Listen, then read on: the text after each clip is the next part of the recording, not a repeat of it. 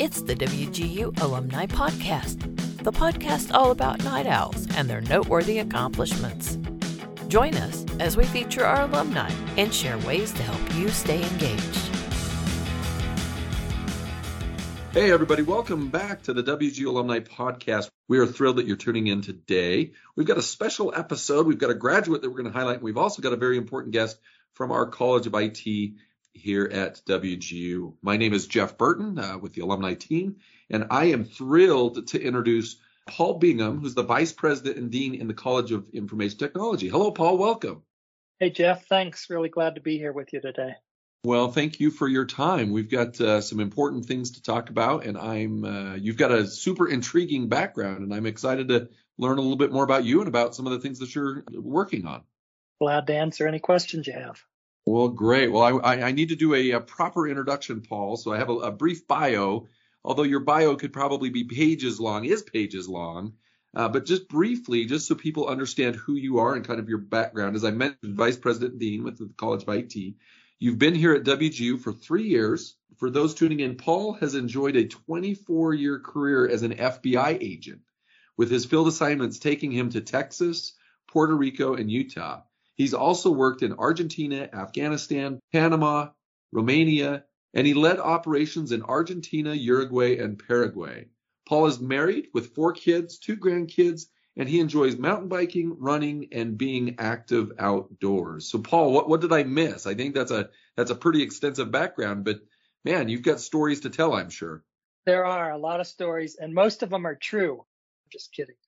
I have to say I had a storybook career. It was being an FBI agent was something I wanted to do ever since I was probably 6th grade was the first time I ever articulated it. What do you know? It came to happen.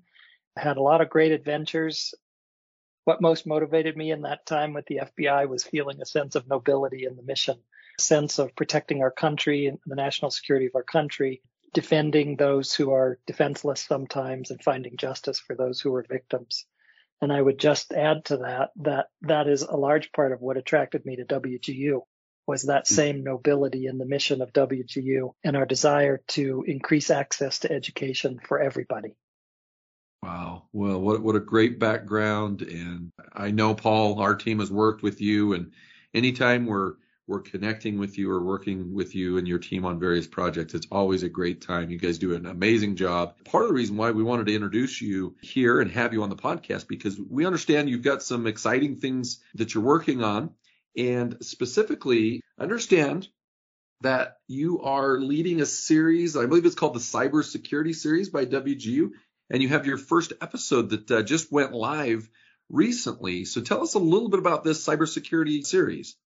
WGU has a fantastic broadcast, very professional, high-quality broadcast studio team. And about 6 months ago, we sat down together and said, what's something cool that we can do?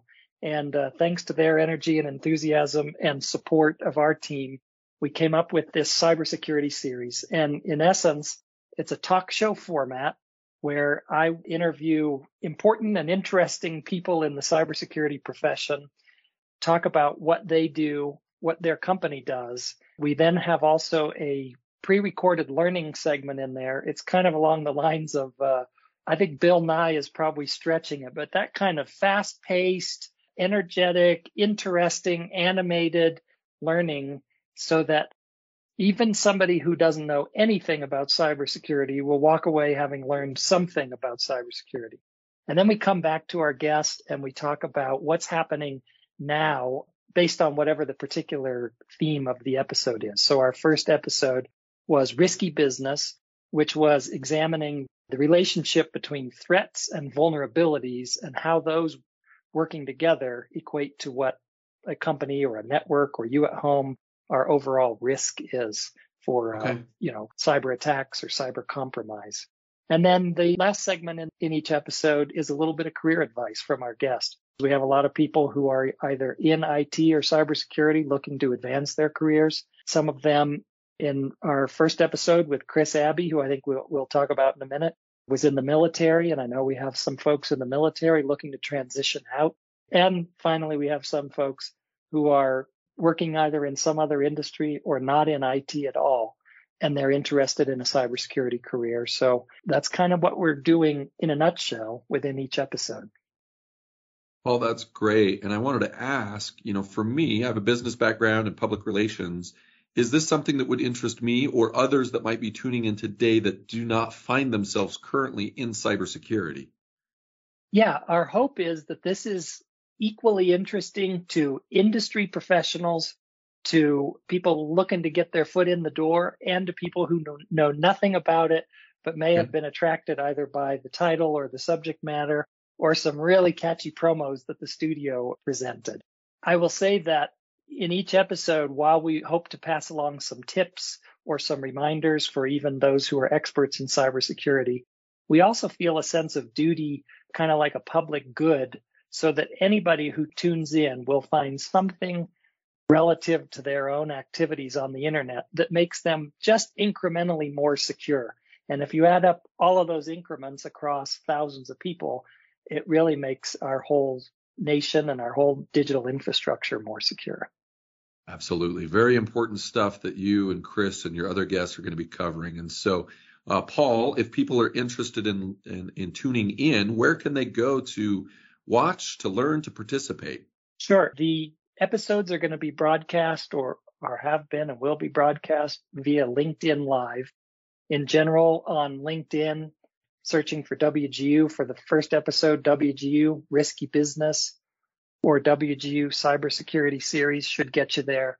Okay. We should also be housing episodes after the fact on WGU's YouTube channel. Okay, so search it up on LinkedIn, YouTube. We'll also put a link in the show notes. So if you came to us via Spotify or Apple Podcasts, you can go to wgu.edu/podcast, and you'll be able to click on this episode with Paul and get more of the information. And just in the couple minutes that we have remaining here today, Paul, I'm excited to tee up our next guest, and that is Chris Abbey, who, as you just mentioned, who appeared on the first episode. Chris was a former guest on this podcast, I think episode 4. He and his wife, Gina, are about as good as they come. We absolutely love working with the Abbeys. They're just such great people and such great ambassadors for the university. But how did you connect with Chris? And tell me a little bit about your relationship with him. Chris, as you say, has been a great ambassador for WGU. His cybersecurity resume is deep and long. Starting in the military and then through his transition out of the military, he has over 20 years of experience in the cybersecurity industry and has done a little bit of everything, working in government, working in private industry, working in consulting. Chris was also a featured speaker in our student cybersecurity club, which has over 4,000 members, by the way. Wow. And just a great ambassador for WGU. I connected with him and was impressed by his background, impressed by the current company he works for, and excited to see where he's headed, and was just happy to have him be willing to share some of his insights on cybersecurity with us on our show.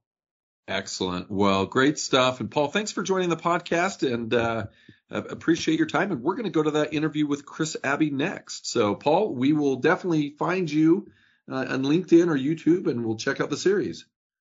Sounds great. Hope to talk to you again sometime. All right. Thank you, Paul.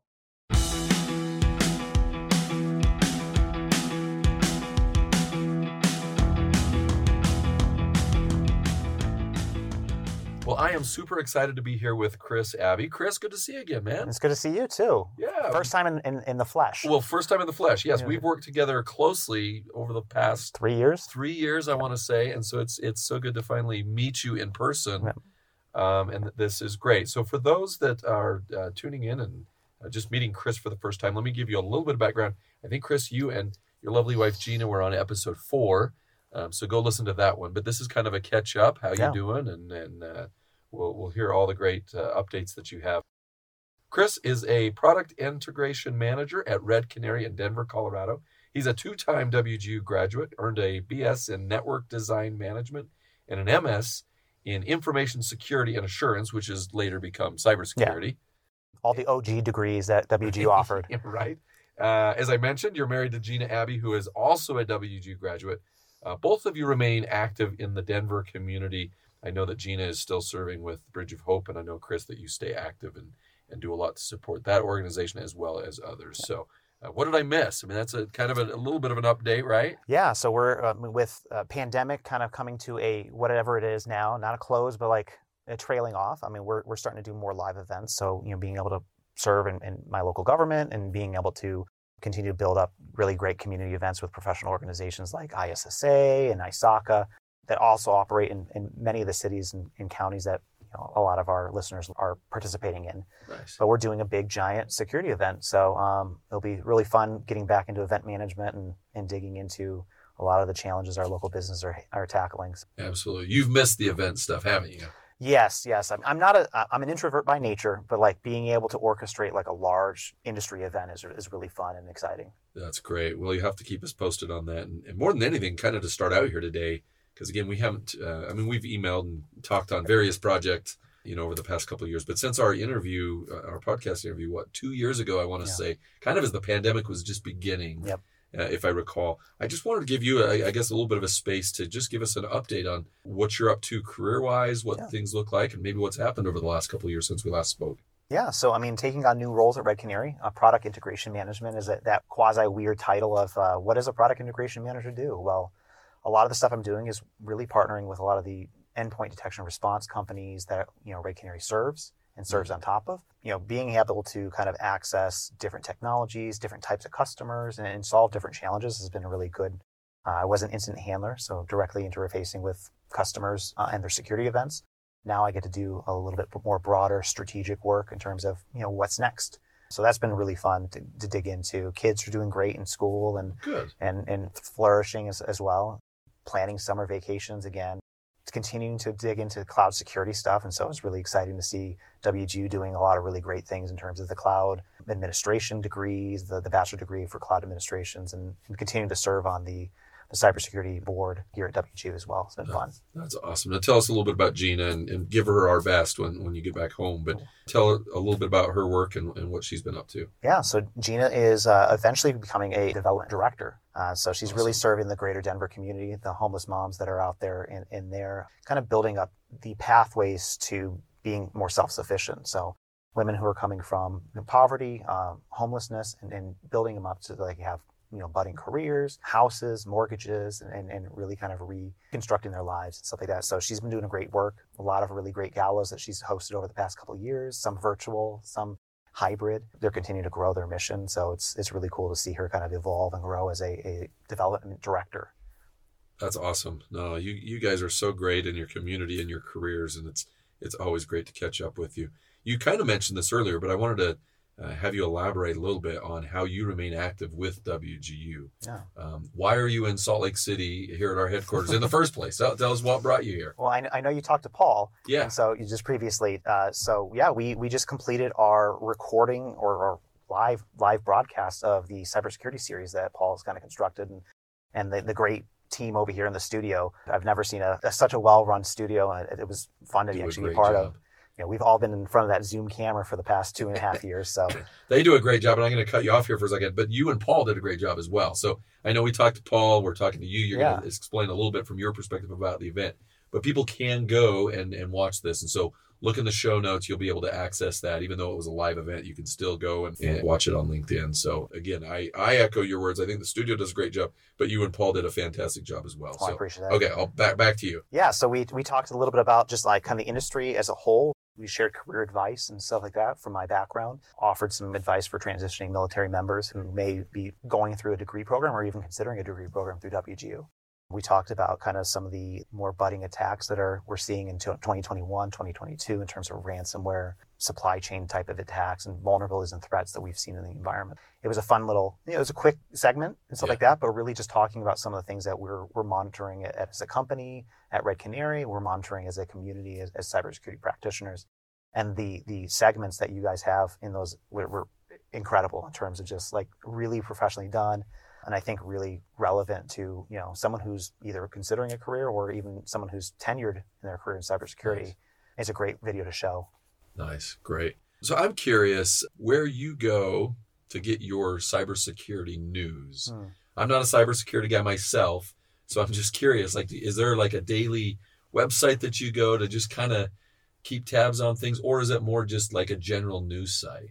Yeah. So a lot of us, especially if you're a cybersecurity analyst listening, the deluge of information that you take in as an analyst is pretty intense. And so there's a lot of really great solutions. Feedly is a great RSS reader. If you're, it's I forget right now what RSS stands for, but it's a way to get news feeds and stuff like that into. InnoReader is another one that if you're depending on the flavor of readers you like. But try to as many news sources as I can. I particularly like focusing on local government, K-12, just because that's where I came from. Gotcha. So really just kind of seeing what impacts there are in that particular industry or vertical. But yeah, just trying to consume as much as we can. Twitter is always kind of a hesitant, suggestion just because of the nature of social media now. But yeah, Twitter, I mean, there's really great people to follow on Twitter in terms of cybersecurity, really positive people as well. Yeah. Try to surround yourself as much as positive people as you can.